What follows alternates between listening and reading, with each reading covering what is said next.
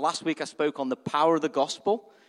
If you weren't here, I would encourage you to go online and listen about the power of the gospel. If we understand the product that we have, we're not ashamed to share the gospel. It says in Romans, I'm not ashamed of the gospel. I'm not ashamed of my Apple MacBook, right? I'm not ashamed of my iPhone. I'm not ashamed of my product. Well, we're not ashamed of the gospel. It's the power of God unto salvation. And we've got the best product on the planet. No other product resurrects people from the dead. I can't find one.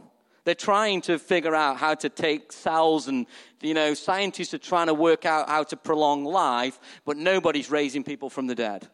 But our God is alive, he's living, and he's raising people from the dead. And that's a pretty good product. Does anybody want that product? He promises to raise you from the dead. Just like Jesus died and was dead for 3 days and he rose from the dead, we too are offered that same promise and that same power, right? Does anybody want that product? You'd be super stupid to refuse that product, wouldn't you? Macs are good, iPhones are good, Nike's good, Adidas, Lacoste, whatever product, brand, but Jesus is better than any of them. He's the name above all those names. Right, Apple, Mac, whatever, Dell, sorry, I know someone works for Dell in here, but I'm sorry, they're great products, but they're not as good as Jesus. They can't save you. They might give you some, help with your job, and that's great, but they will not save you. So we've got the best product on the planet, and we shouldn't be ashamed of it. But sometimes we do get ashamed of it because of the world, and we're scared of being rejected and what people think about us. But I want to encourage you, have a confidence in your product. Have a confidence in Jesus and in the words of Jesus. So that's kind of what I spoke on last week, the power of the gospel. And I talked about the different things the power does and what God is. God has placed power in order to restore us and redeem us and to cause us to be sons and daughters and to give us the resurrection. This is the power of the gospel that empowers us to be who we're called to be. It's a pretty good message, right? It's not just a hearsay. It's not just a message 2,000 years ago. It's a message that has a reality to it. We're singing the songs, but it becomes a reality. Okay? And I feel, I'm going to say this morning prophetically. I felt God say to me, I want to heal somebody's ear this morning. Okay? So who's got a bad ear and ear? I've got a bad foot. I'm thinking I don't even feel qualified to talk about this morning with a bad foot. But God wants to heal, I can't even say it, heal somebody's ear. Okay? Now, as he said that, I felt him say, I want to open somebody's spiritual ear this morning. Okay? So somebody is asking about God in this room, and you need God to open your ear to hear him. Okay? So if that's you, I want you to talk to God for a second now and say, okay, God, open my spiritual ear that I can hear you. I want to know you. Is that okay? And then maybe that's you in here this morning. You come in, you kind of have some information about God, but you've not experienced the power of God yet in your life. And God says, I want to open your ear so that you can hear the truth and you can base your life on that foundation of my word, not on hearsay or your experiences or your past or your emotions, but on the truth of God. And when you know the truth of God, it sets you free because you'll discover who you are. You'll have a confidence in God. You'll have a confidence in yourself. You won't be ashamed of the gospel. You'll become bold as a lion because you're not scared about what people think. If they reject you, it doesn't matter because you're accepted anyway. Woo! This is the gospel. And God needs to open your spiritual ear so you can hear the truth of who you are. Okay? So we're going to move on this morning to positioning yourself for mission. I don't feel qualified to position myself. I feel like I've been positioned this morning because I've got a bad toe. So I'm like, you're going to sit in a chair and be positioned this morning. And I want to encourage you, if you position yourself for mission, God will use you. If you're prepared to be positioned, God has got power for the gospel that's available to be used in and through you as a vessel. But we must be willing to position ourselves for mission. So the gospel has power, but are we willing to position ourselves for mission? So I want to talk about positioning yourself for mission this morning.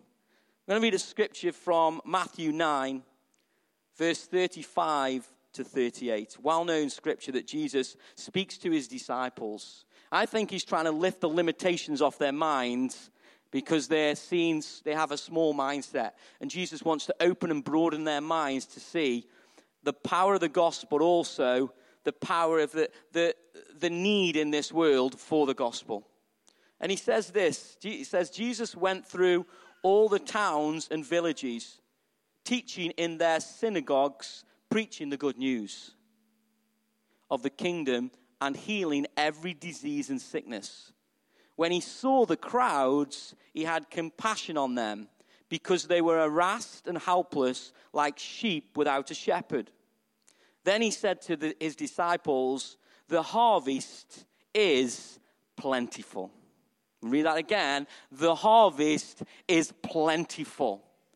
You know, he's obviously standing in a place where you can see a harvest. Look at the field. Let me speak to your mind. Let me open up your mind to see that the harvest is plentiful. You imagine him just looking across at a huge harvest, a massive field, and saying, there's a big harvest out there. I don't want you to think that who's going to listen to my message? Who's going to listen to my teachings? Who's going to take it on board? Jesus says the harvest is plentiful. But the workers are few. So there's not an issue with the harvest. There's not an issue with people having a desire for the gospel. People are hungry for the gospel. They might not know it yet, but they're hungry. If you look around, they're filling their hunger with other things, which aren't working. And they're wondering why it's not working. They're wondering why they're not satisfied. They're wondering why they're not content. They're wondering why they've got problems and issues internally. It's because they don't realize that they have a hunger. And it's our job when we hear this hunger to direct them to where they can be satisfied because of their hunger. And sometimes we look at the problems and we think, oh, there's too many problems. No, we should look at the problems and say, this is a harvest. Like Jesus says, look at it, it's plentiful. Look at it.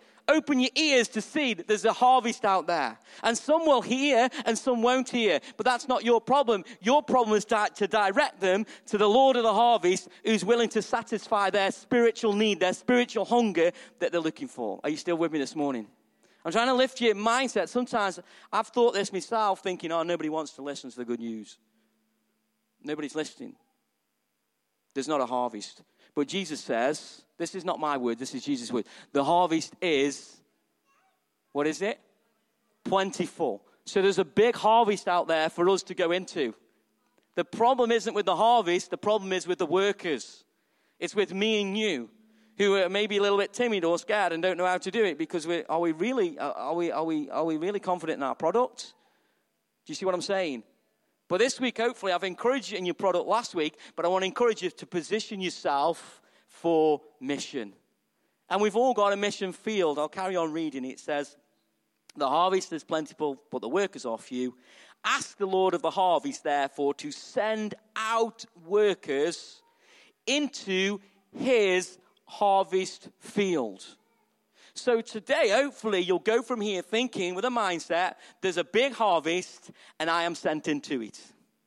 That's the mindset we should have. That's what Jesus is asking us to do, to be sent into a harvest.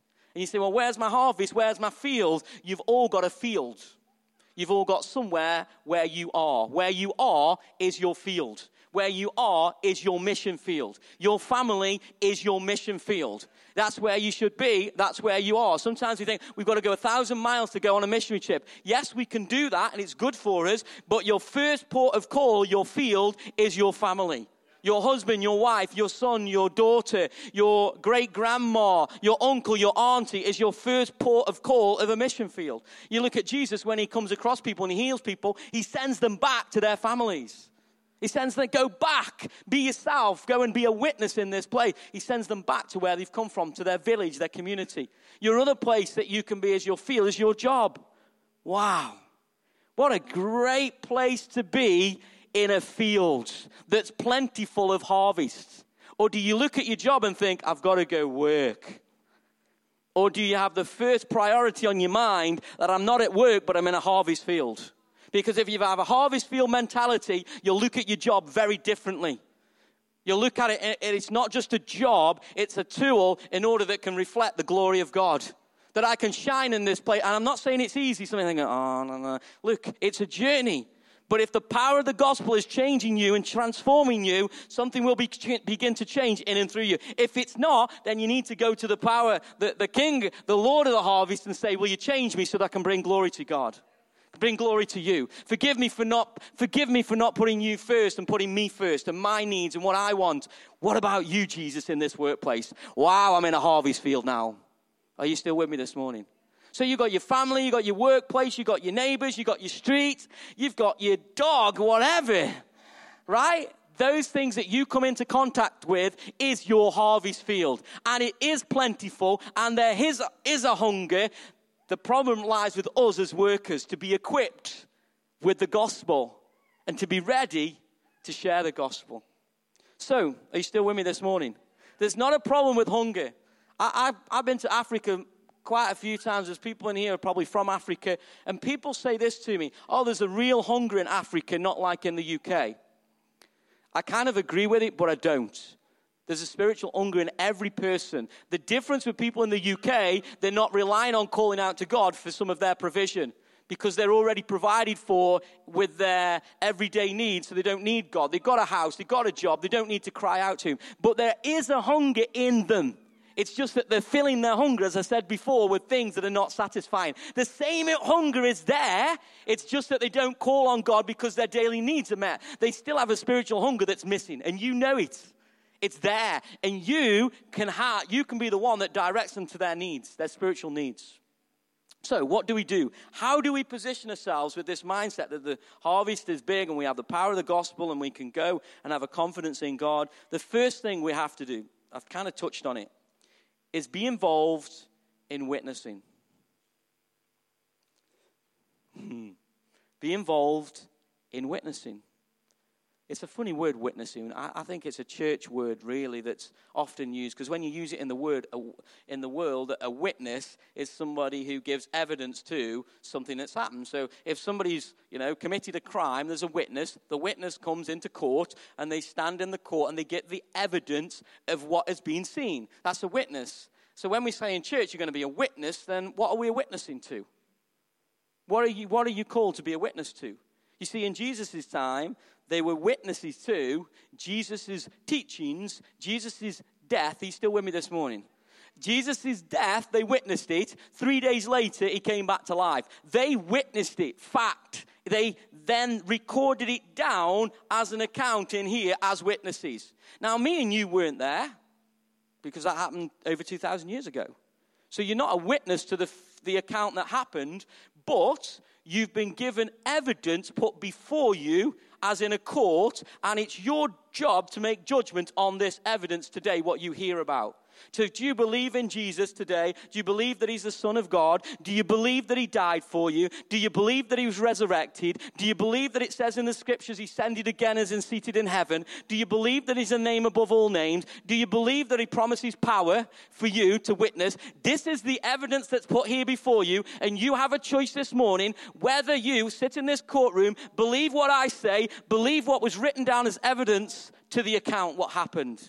You're all witnesses now. Sorry, I've made you a witness today. If you weren't before that, you're now a witness to the evidence that's what's happened.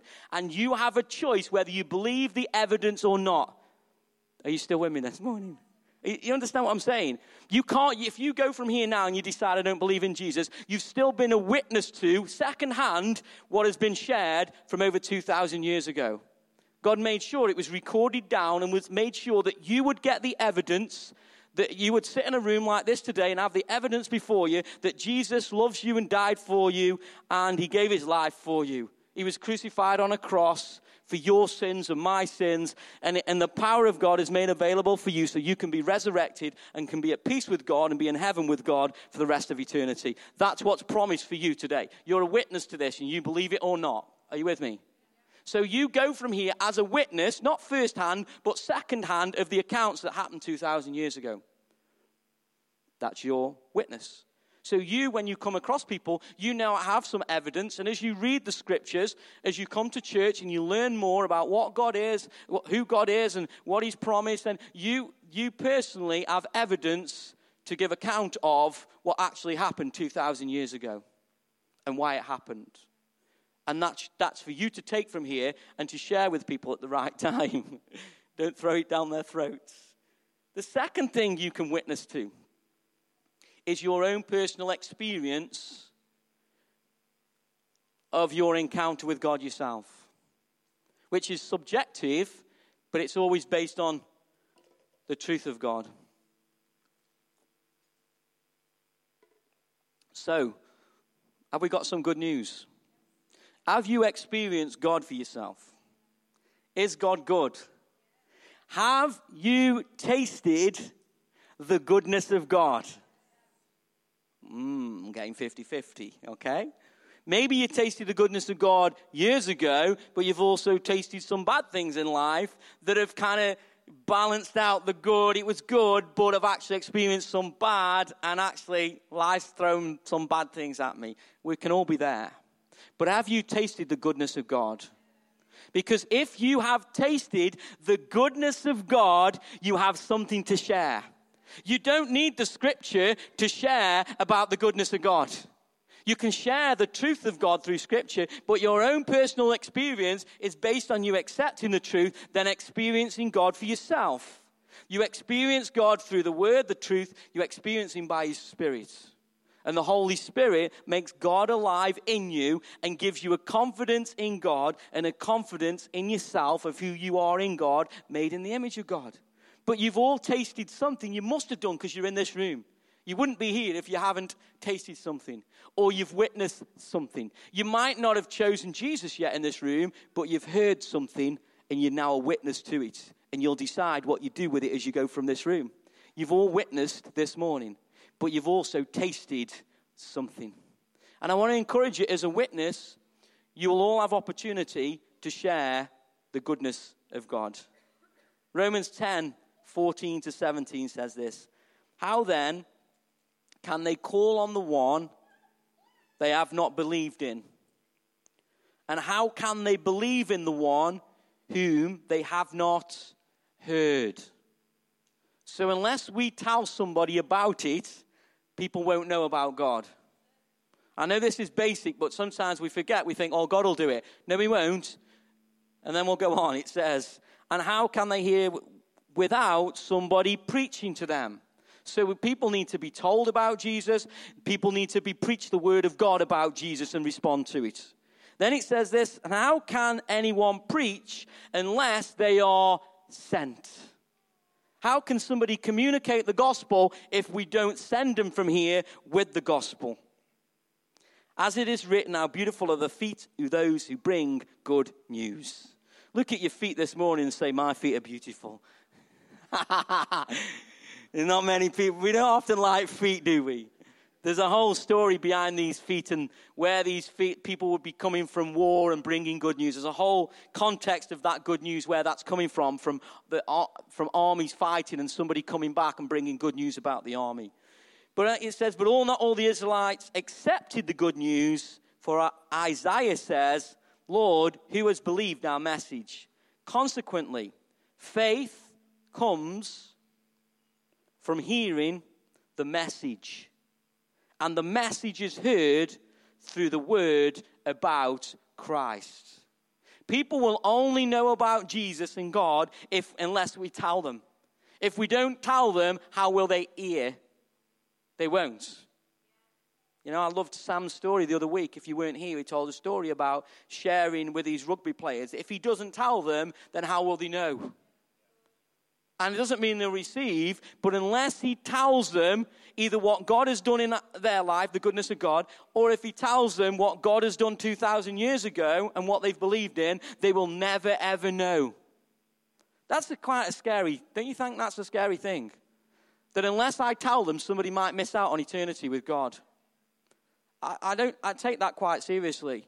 That if I've got opportunity, then I must share this emergency. You know, if there was an emergency here today, you'd know about it and react. If there was a line outside that door, you'd want to know about it, wouldn't you? If there was a line outside and one of the, welcome team came to me and said, I just need to let you know, Pastor, there's a lion that's escaped from the zoo and it's outside. You'd behave very differently when you went today than you would, right, if there wasn't a lion, wouldn't you? Right, well, listen, there's a lion let loose in this world. And you need to wake up that there's a lion let loose in this world who's come here to steal, kill, and destroy and rob people from eternity from God. So it's our job to be aware of the lion and tell people who are being deceived by the lion that there's a good news. There's good news through faith in Jesus Christ, who came to destroy the schemes of the enemy. And we have to wake up to it, church, and be alert and ready to share the gospel at any time. Sarah dreads going on holiday with me. She loves it, but she dreads it because she knows what's coming. Whoever I'm sitting next to is going to hear the gospel. At some point, they're going to hear the gospel. This person next to me going to hell is more important than me losing a little bit of, shame or embarrassment and fear of rejection because I may never see them again. This might be their one opportunity to hear the gospel and save them from hell. Are you aware that there's a lion roaming around? Or do you just go out, life's all okay and it's all fine and everybody, as long as I'm okay, it doesn't matter if everybody gets eaten by the lion. It won't affect me, I'm okay. That's pure selfishness, guys. Jesus was eaten by the lion. Jesus was taken on the cross, so all of the sin of the world, he took on the devil and defeated the devil so that me and you don't have to defeat him. We just need to tell people about him so that the devil over their life can be defeated. Sorry, I'm up for this morning. Let's read another scripture. 1 Peter 3:15 says, "But in your hearts, revere Christ as Lord." It's not always easy to do that. My flesh is weak some days. I get it wrong. Some days we do. But in your hearts, reverence Christ as Lord. And then he says this. So imagine yourself at work, putting Jesus first, trying your best to do it. Always be prepared to give an answer to everyone who asks you to give the reason for the hope that you have. But do this. This is what I love about this, how he's communicating. Do this with gentleness and respect. So if you're going to communicate the gospel with someone, do it with gentleness and respect. Appreciate where they're at. Don't force it, because they'll pick up that that's a wrong fruit, right? The fruit of the Spirit is gentleness. And if we're going to communicate the gospel, we've got to be gentle with people. We can't force them. God doesn't force people. He empowers people. So how do we communicate it? With gentleness and respect. I respect your opinion. I respect where you're coming from. I'm not trying to persuade you or control you or rob you of your thoughts. I respect you of your thoughts. But this is what I believe, and this is why I believe it. Does that make sense? With gentleness. I think you also need wisdom and discernment to know when the right time is, but don't use that as an excuse not to do it. We should always, it says, be prepared to give an account to everyone who asks, to give the reason for the hope that we have. How do people know that we have a hope? Because when we go through difficult times, we have a steadfast rock that keeps us steadfast. So that when everybody else is freaking out in this world, you have a peace that surpasses your own understanding, that is only found in God and by His Spirit, that makes you steadfast through things where you should not be steadfast. So that people can say, wow, why did you react like that? Remember, your mission field is your workplace, your family, and you have opportunity to demonstrate the love of God and the peace of God. So people will say to you, how come you didn't freak out? How come you forgave that person? How come you didn't hold bitterness? They might not say that to you openly, but they'll be thinking it inside and watching you. Watching and giving account of what you actually say you believe. Do you actually believe in this, the teachings of Jesus and Christ, or actually are they just words? And people will watch them, and at the right time they'll ask you something, and you should always be ready to give the reason for the hope. Another scripture, 2 Corinthians 5:20 says this. We, that's me and you, this isn't just the preacher, this isn't just a prophet or an evangelist or with a certain gift. This is us as individuals. We are therefore Christ's ambassadors. We're Christ's ambassadors. What does that mean? It means we're sent on behalf of somebody else. We're sent on behalf of the king to represent the king wherever we go. With his mission, with his values, with his love, with his principles, we're sent wherever we go as an ambassador. I'm sent with a mission on behalf of the king. We, therefore, Christ's ambassadors, as though God, and this is quite scary, as though God help me, as though God were making his appeal through us. I mean, come on, look around. Look at the person next to you. You'd almost think, what hope have we got this morning that God's going to make an appeal through me? How's this going to work? But God uses you and me as broken vessels with bad feet, bad hairdos, right? Whatever we are, brokenness as we are, God uses you and demonstrate the power of the gospel to share in and through you. He's making his appeal through you. You're a witness. He's making his appeal through you. This isn't me. This is God. If you've chosen Jesus as your personal Savior, you are now a witness to the gospel. You're a witness to the good news. And you're now sent from this place as an ambassador by the King. The King says, this is my son, this is my daughter. I am sending you into the workplace. You're now an ambassador. You're now appealing on behalf of the King as a representative. We implore on you, on Christ's behalf, be reconciled to God. In other words, don't hate people. You've been made right with God. Forgive people like God has forgiven you. There's a story of a German soldier. His name's Jürgen. Jürgen Moltmann. It's a great name. And he was a prisoner during the war. And he got imprisoned in the UK, up in Scotland actually. He was a prisoner of war. And he was there for quite a few years. And just before he got released at the end of the war, the prison guards came into their rooms, each one of them, and they put pictures on the walls of the prisoners of war, okay, in Germany. So I don't know if you've ever seen the pictures, Auschwitz and various prisoner of war camps. They were just bones with skin on. That's the best description when you look at those images. They were literally skin and bones. Have you seen the images? If you haven't, go online somewhere and look at the images. And they put posters up around the prison of, the consequences of their choices. And Jürgen looked at them and he really struggled with these images. And he realized that his choices had affected these prisoners over there.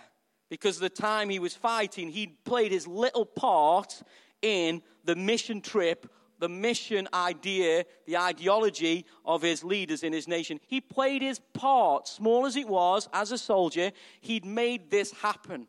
And his conscience was really struck with it for many, many years. And somebody brought to him a Bible.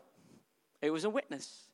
Gave him a Bible and shared the story of Jesus and the forgiveness of God. And he kind of heard the story, but it didn't really impact him.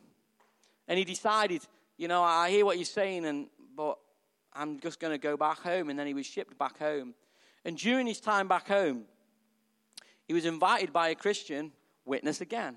So somebody shared the gospel with him, give him a Bible, told him about God, but he didn't want it then. And then somebody invited him to a kind of conference, Christian event. Years later, he still struggled with this guilt and the shame of playing his part, in what he'd done to these prisoners of war. And he went to this event and he sat at the back, and there was people that came up the front and started to witness, give testimony, story about what had gone on in their lives. And they were all prisoners of war from Holland that had been, in the camps and had, almost many of them had seen friends die, and they got on the stage and they started to tell the story of the forgiveness of God and the love of God. And they were witnesses to God's grace and God's love. And as Jürgen sat at the back, he listened to the story and he realized on that day what he'd heard years before about the gospel and the forgiveness of God. He was seeing before his very eyes. He saw the testimony. He saw the evidence of the gospel working through these people. And he said not one of them seemed bitter or angry or resentful. They had this forgiveness and this love and this grace that he'd never seen before. And he says on that day, the love of God swept over him and washed him and cleansed him. He broke down and he received the forgiveness of God on that day. Why do I tell you that? Because that's a testimony. One person was prepared to share about Jesus. One person was prepared to receive the gospel and impact them and change their life and forgive people like Christ had forgiven them. And the two were working together as a witness, and the power of God was being demonstrated, and it impacted Jürgen, who later became a pastor and one of the greatest theologians of the 21st century. 20th century. Okay, right. Does that make sense? I want to encourage you. You have a mission field, but you also have a witness. You have the opportunity to share to people about the word of God like a seed. They may not respond in the way you think. It might not happen in the timing you want, but you still have the opportunity to share Jesus with them. You also have the opportunity daily to witness your life before them. Is this challenging or is it okay? Are you still with me? Because otherwise, how else are people going to know if we don't tell them the message and be the message? There's no other way. You are the body of Christ. Jesus isn't coming back to be what you're called to be. Jesus says, go and make disciples. It's mine and your job. So, should we move on? I'm running out of time. So, be involved in witnessing. The second point is this. Be involved as we gather. I know this sounds we're to be sent, yeah, but we're also called to gather. We're also called to come together. How would Jesus have sent them if he didn't first gather them? He couldn't. He had to form a team of guys and encourage them, give them the teachings, tell them how to now live their lives, not like they used to live, but live this way as witnesses. Then he sent them. There's power in coming together and gathering. The more we gather, the more powerful the gospel is. Okay? If we say, we believe in Jesus and then we don't come together, what does that demonstrate? It doesn't demonstrate that actually we believe what Jesus said. The Bible says, where 2 or 3 are gathered in my name, then I'm there. So you can't gather on your own, right? Jesus is saying you need to understand the importance of gathering. Okay, there's power in gathering together because it basically demonstrates the gospel. If you had 5,000 people in this room, right, people would start looking more than if you had 2 people in the room, would they not? If we had 300 people or 500 or 600 or 1,000 people, people would start to ask and look, what's going on over there? When Jesus started to preach the message, he probably only had a few. But as his signs and wonders followed, more people gathered, more people gathered, more people gathered. And the gospel was coming more and more powerful. Okay? So don't think that, I'm just turning up on Sunday. No, you're not. You're gathering to demonstrate the gospel. When we sing songs, we're affirming the gospel. When we're coming to encourage one another, like Jesus tells us to, we're coming together to build one another up, we're affirming the gospel. It's not just about being sent, it's about gathering together. And you look in Acts, it says they met together. They broke bread to remind themselves of what had been witnessed, to remind themselves of what Christ had done. I'm reminding myself of Jesus and what he's done. Let me not forget, guys. Let me not just go off on my own track. I must remember why we meet together. We meet together because of Jesus. Jesus first, Jesus last, Jesus in the middle. It's all about Jesus.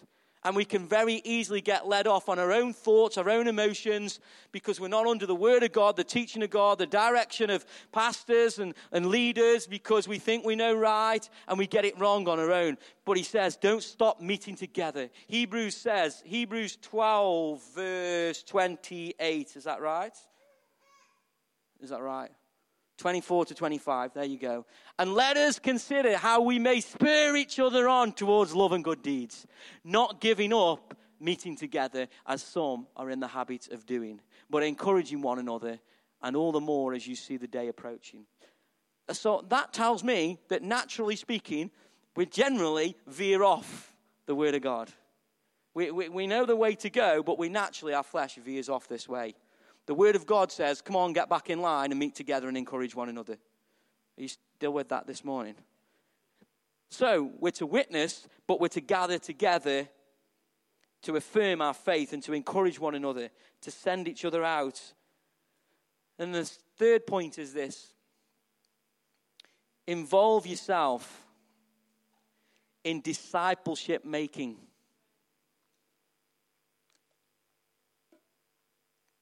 Involve yourself in discipleship making. Matthew 28:19 says, "Therefore, go and make disciples of all nations, baptizing them in the name of the Father and of the Son and of the Holy Spirit, and teaching them." This is the important thing about discipleship. We need to be taught. We need to be reconditioned. We need to be trained. We need to be built back up in the things of God, and teaching them to obey everything I have commanded you, and surely I am with you to the very end of the age. See, again, the more we are discipled, the more powerful the gospel is, because it affirms the word of God in our lives. It affirms the authority of God's word in our lives, because we're applying the principles of God, the values of God. We're becoming more like God internally and externally, because we're becoming disciplined in the things of God. This doesn't make us right with God. Faith makes us right with God. Faith in Jesus, and we receive the grace of God that we do not earn. Otherwise, it becomes religion. But because of that love, and I'm going to touch on that in a minute, because of that love, that first love, we want to become a follower. We want to become a disciple. We want to learn about Jesus. We want to know what his teachings are, because we've learned that he loves us and puts us first. I want to know how I get out of debt. I want to know how I break addiction. I want to know how I find freedom in Christ. I want to know because Jesus gave his life for me. And the more we become discipled, the more powerful the gospel is, because you are witnessing to it in your life. And people can look at you and you can share how you got out of your addiction. You have testimony. You have the power of the gospel, that by applying the principles of God, you now have a story that can lead others out of their darkness. But unless we become disciples, we will just stay like babies and keep giving words but no substance.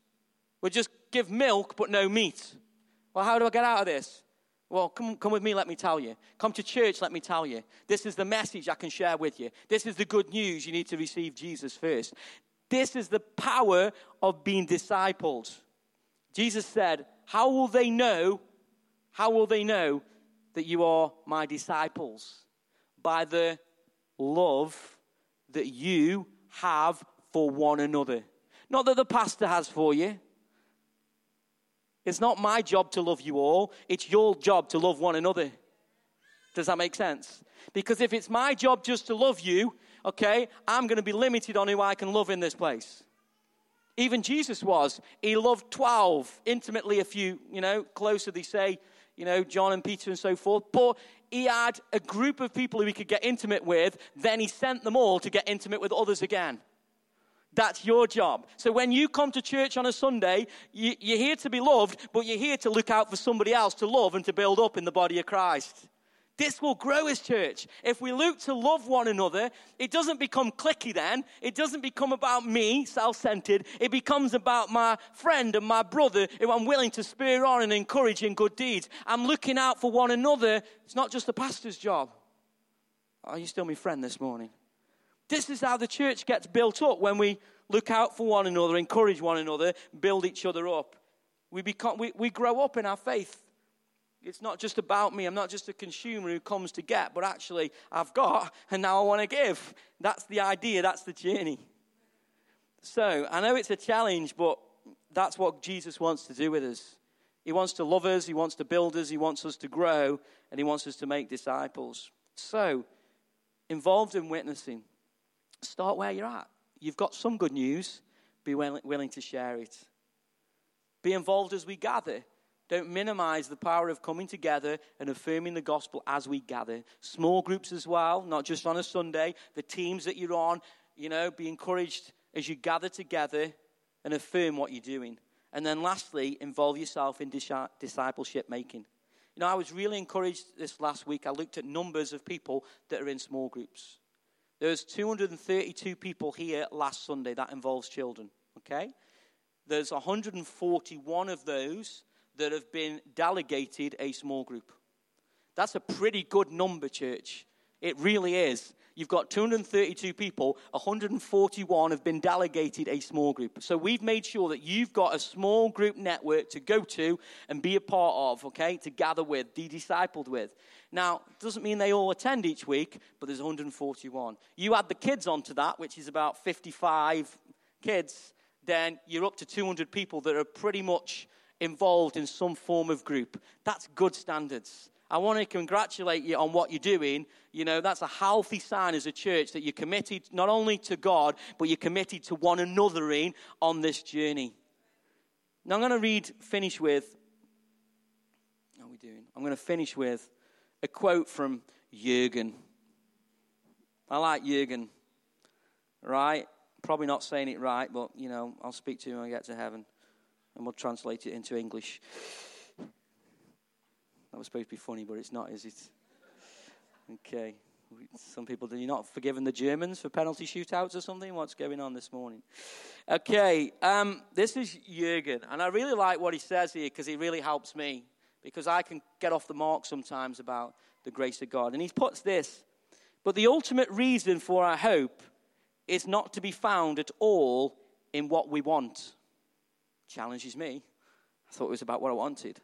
But the ultimate reason for our hope is not to be found at all in what we want, what we wish for, and what we wait for. The ultimate reason is that we are wanted. Woo! Wow. What do you want this morning? Whatever you want, you need to know that you're already wanted. You're not an outcast. You're not wanted in this world. You are wanted. The ultimate reason is that we are wanted and wished for and waited for. What is it that awaits us? Does anything await us at all, or are we alone? Whenever we base our hope on trust in the divine mystery, we feel deep down in our hearts there is someone who is waiting for us, who is hoping for us, who believes in you. We are waited for as the prodigal, as she read this morning, as the prodigal son in the parable is waited for by his father. We are accepted, we are received as a mother takes her children into her arms and comforts them. God is our last hope because we are God's first love. You're God's first love. Jesus came for you because he loves you. You are wanted. You are wished for. You are waited for. The Father was waiting years and years and years for the right day to send his beloved Son to be sacrificed on the cross. You know, his blood poured out for the forgiveness of sins so that your hunger, your desire, your need, your spiritual emptiness could be fulfilled by the God of heaven. So he could give you truth that you are loved and accepted, that you are wanted. I want you. I desire you. I love you. And I've proved it to you and given you the evidence for you to believe. God is our last hope because we are God's first love. You are God's first love. Whatever battle you're going through, whatever challenging thing you're going through, maybe the job or the things that are going on, it's there to promote you into a greater glory. So that you can say, yes, you rejected me. I didn't get the job. Yes, you were nasty to me. But there's something of greater glory inside of me that says I'm wanted, I'm waited for, I'm wished for, because I'm God's first love. It's the greatest need that we have inside of us to be loved. We're made in the image of God. And God's made a way through his son Jesus that we can find fulfillment in him. And then we can go into this world and be a fulfiller of his promises and his mission. And he's the one who sent his son. I'm just a deliverer today of a message. Come on, let's stand. We're going to praise God. And I give opportunity this morning to respond to the gospel.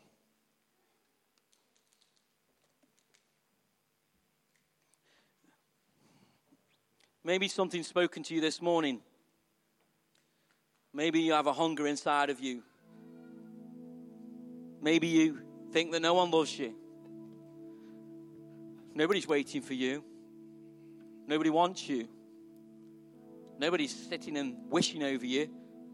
desiring you. But I'm here to tell you the truth this morning, and it's your choice to decide on this evidence that I give you. I've experienced it myself. I've lived being wanted, being wished for, and being lost, and not getting any of that. But when I gave my life to Christ, the truth came into my heart. He filled me with His Spirit, and I tasted the goodness of God. That He loves me, He accepts me, He forgives me of my past, and He makes me brand new. And you can have that same today. But you've heard the evidence. It's your choice.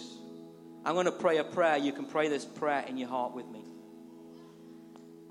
And I want you to talk to your Father in heaven. Father, forgive me of my past. I hear this message of you this morning, wanting me. Today I choose you. I thank you for sending Jesus and making a way. I choose to believe in you this morning and accept you in my heart. In the name of Jesus Christ. Amen. Amen. If you've prayed that prayer, please don't go from here not telling anyone. Make it public now. Become a witness. I've chosen Jesus in my life. In the rest of you, I want to encourage you to position yourself for mission. And when you feel that you're not good enough, it's okay. God is good enough. And God will empower you and give you what you need to be a witness in your field, in your workplace, in your family. And let's believe for people to come to faith. Amen? As you share the gospel, let's keep believing in the gospel. It's the most powerful weapon in this world to conquer sin and death. Jesus has done it all. Let's keep pointing people towards God, giving glory to Him. Amen?